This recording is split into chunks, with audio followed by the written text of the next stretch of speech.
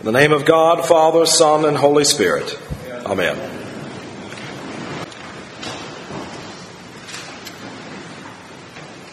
We have an amazing encounter this morning, and this is always the reading for this Sunday in Easter, and I'm glad to see so many of you here because most people miss it. And every year it's the same, and it's the story of Thomas, whom we all often call Doubting Thomas. Poor Thomas, through the years, has not done well for himself. In fact, he's become a personality type where we might even say of other people, oh, there's such a doubting Thomas. But what we actually find in this gospel passage is not Thomas the doubter, but Thomas of great faith and Thomas the great apostle. Because Thomas was no different than the other disciples who were locked up in the upper room for fear. Just the week prior, we don't know why Thomas was there, but Jesus, even though there was a locked door, Jesus walked right through that locked door, showed the other disciples his hands, his side, and his feet, and said, "Believe." And he breathed on them and said, "Receive the Holy Spirit." And then he commissioned them.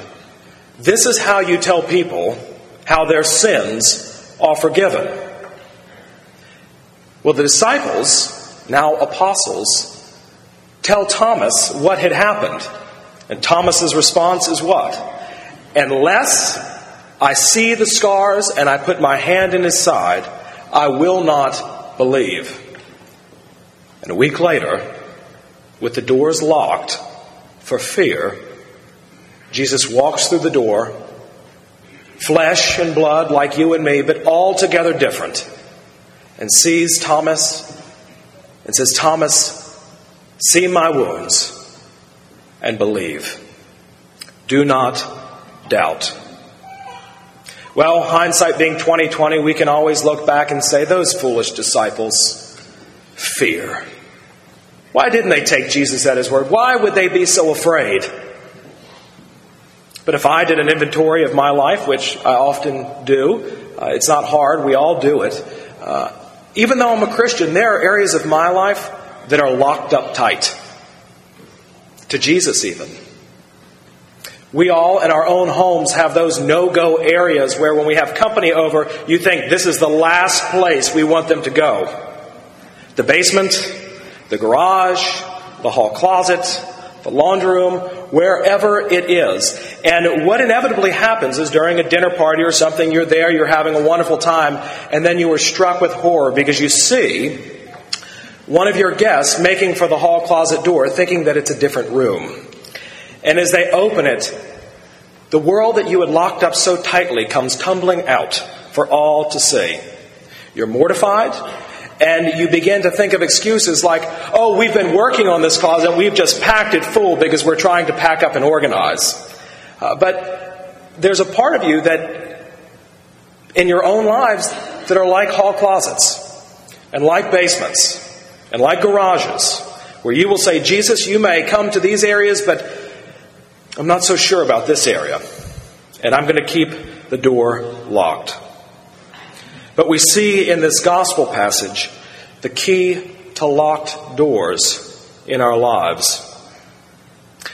Why does Jesus reveal himself to Thomas? Well, the qualification to being an apostle is to see the resurrected Jesus. St. Paul writes in 1 Corinthians 1:15, "As one untimely born, he appeared to me." And in Acts chapter 1, when the disciples, now apostles, had to replace Judas, the qualification for being considered when they cast the lots was that the person had to be an eyewitness of the resurrection. Remember, Thomas was not there. Not only did he not see the resurrected Lord, he did not receive the Holy Spirit. He did not hear the commission. And so Jesus comes to him. And Jesus rebuked Thomas. And he rebukes Thomas for not believing. For not believing what? For not believing the testimony of the apostles. The apostles had told Thomas, he is risen. He's alive. And yet Thomas said, I will not believe. And Jesus rebukes him. Why did you not believe the testimony of the apostles? In fact, as we read the scriptures in Ephesians 2:20, the writer says, Paul says that the foundation of the church is the testimony of the apostles and the prophets, Jesus Christ himself being the very cornerstone. The entirety of the church is built on the testimony of the apostles that he is risen. That Jesus died on the cross for you and for me so that your sins might be remitted and forgiven.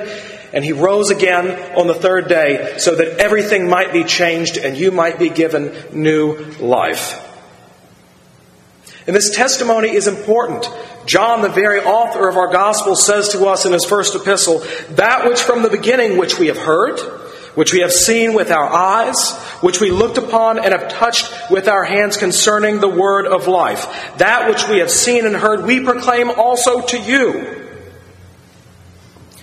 But Thomas would not believe this testimony. But he had to see Jesus. He had to hear the commission. He had to know and feel the power of the Holy Spirit. Because you know what? Thomas had been with Jesus throughout his ministry, and he already knew all about the teaching of Jesus. And if the apostles' job was to simply to go out and tell people what Jesus said, to simply spread his teaching, Thomas did not need this job interview. He had heard the Sermon on the Mount. He was fully equipped and prepared to tell people, turn the other cheek. Love your neighbor. Consider the lilies of the field. Seek God first. But is that the main message of the gospel? The central message of the apostles and the entirety of Scripture is that Jesus Christ died and was raised from the dead. From Acts through the epistles, you will never ever hear a sermon from one of the apostles that goes like this. Jesus would like you to know how to balance your checkbook as a Christian. Be nice to your neighbors. Their message time and time again is of his death and his resurrection. Because what's really important is not simply his teaching and philosophy, although they are important, but ultimately what is of most importance, of paramount importance, is what Jesus did on that weekend. And the difficulty of the modern mind is this. It's hard to deal with that because most people in our world will say this. I have a hard time believing that Jesus Christ is God. I have a hard time believing that he was sinless. And all this talk about the necessity of him dying on the cross for my sins, whatever that means, and then him being raised from the dead. You know, what if we could just reduce the message of Jesus to his teachings?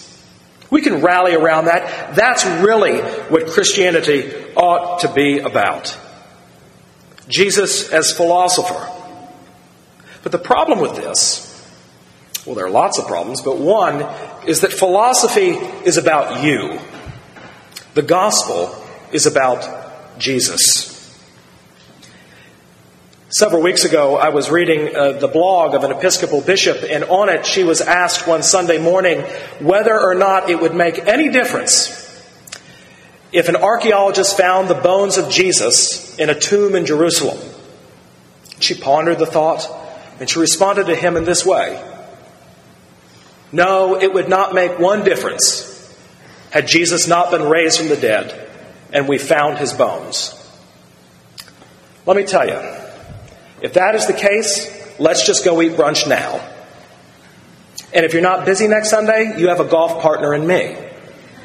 Because if Jesus Christ is not raised from the dead, our preaching is in vain, and in fact, our faith is in vain. And all that we're left with is a moralizing philosophy that does not have the power to save. That is not the message that was preached by the apostles, and we see that. All of the apostles less John, even though they tried to kill John, they tried to martyr John, all died a terrible death at the hands of persecutors because of their preaching of Jesus Christ and him crucified and him raised from the dead. But what if they had gone throughout the Roman Empire and simply preached, be nice to one another? Just love one another. We don't crucify Mr. Rogers. People don't get crucified for that. We give them a sweater and a little trolley and we put them on PBS. But as Acts says, this message was turning the world on its ear. And these disciples who were locked up for fear found their hearts unlocked, and they went and they spread the gospel message of Jesus Christ because it's true. Because it happened. And because it happened, it has the power to change lives. The resurrection changes everything. Your past, your present, and your future is changed. A philosophy will not and cannot do this. And yet, in Thomas's disbelieving, Jesus shows Thomas his wounds. But curiously, there's no indication that Thomas actually put his hands in Jesus' side. But nonetheless, he makes an amazing declaration of faith. My Lord and my God. This is what the Christian declares. Thomas sees this amazing doctrine and he believes it. But it's not abstract, it's personal. He declares, my Lord and my God. Jesus has passed through locked doors to meet him at his place of need. And that message has changed his heart and made him altogether different. There's a very famous painting by Holman Hunt, which if you go to Oxford, you can go to Keble College, and it's tucked way back in the corner. And it's called The Light of the World, and it has Jesus standing in this garden at a door, and he's holding a lantern. And if you look at the door closely, you'll notice a few things. One, there's no doorknob on the outside, that the door must be opened from the inside, and that there are weeds and grass that have grown about the door, showing that it has not ever been opened. And Jesus' hand held up, ready to knock. And indeed, referring to Revelation 3:20, behold, I stand at the door and I knock. But is that how God operates? Is God too much of a gentleman to not come in unless he is invited? Some years ago when I was in college, I was in the parking lot at a grocery store. And there was a child locked in the car. And the child was screaming, and the mother was panicked. And the mother was trying to tell the child that it was as simple as reaching over and pulling up on the door lock. And other people were telling her, have you tried this? Have you tried that? And yet the child screamed, Mommy, Mommy, Mommy. There was a panic. No one knew what to do. It was very hot outside. Until one man, a construction worker, walked over to his truck, grabbed a massive crowbar, looked at the child, smiled, walked to the back of the car, and bashed in the rear window and climbed in and saved that child. Does Jesus stand at the door and whisper, just unlock the door? While you cry for rescue? While you cry, Abba, Father? Do we listen to the voices? Well, have you tried this? Jesus' arm is never too short to save. Whether it be a locked door or whatever thing that you might think might be too great an impediment in your life, those no-go areas for Jesus, the marriage too far gone, the job situation without hope, the child wandered too far from the flock. But to those of us who cry out for rescue, Jesus walks through locked doors. He busts through windshields and says peace. Real peace can never be apart from the death and resurrection of Jesus Christ. Paul tells us, therefore, since we have been justified by faith, we have peace with God through our Lord Jesus Christ. Peace with God, bought by Jesus' suffering on the cross. Real peace. Absolute assurance of rescue. Jesus' love for you is so great that he will not be thwarted by locked doors for those who cry out to him. As John writes, These things are written so that you may believe that Jesus is the Christ, the Son of God, and that by believing you may have life in His name. Do not disbelieve, but believe. Amen.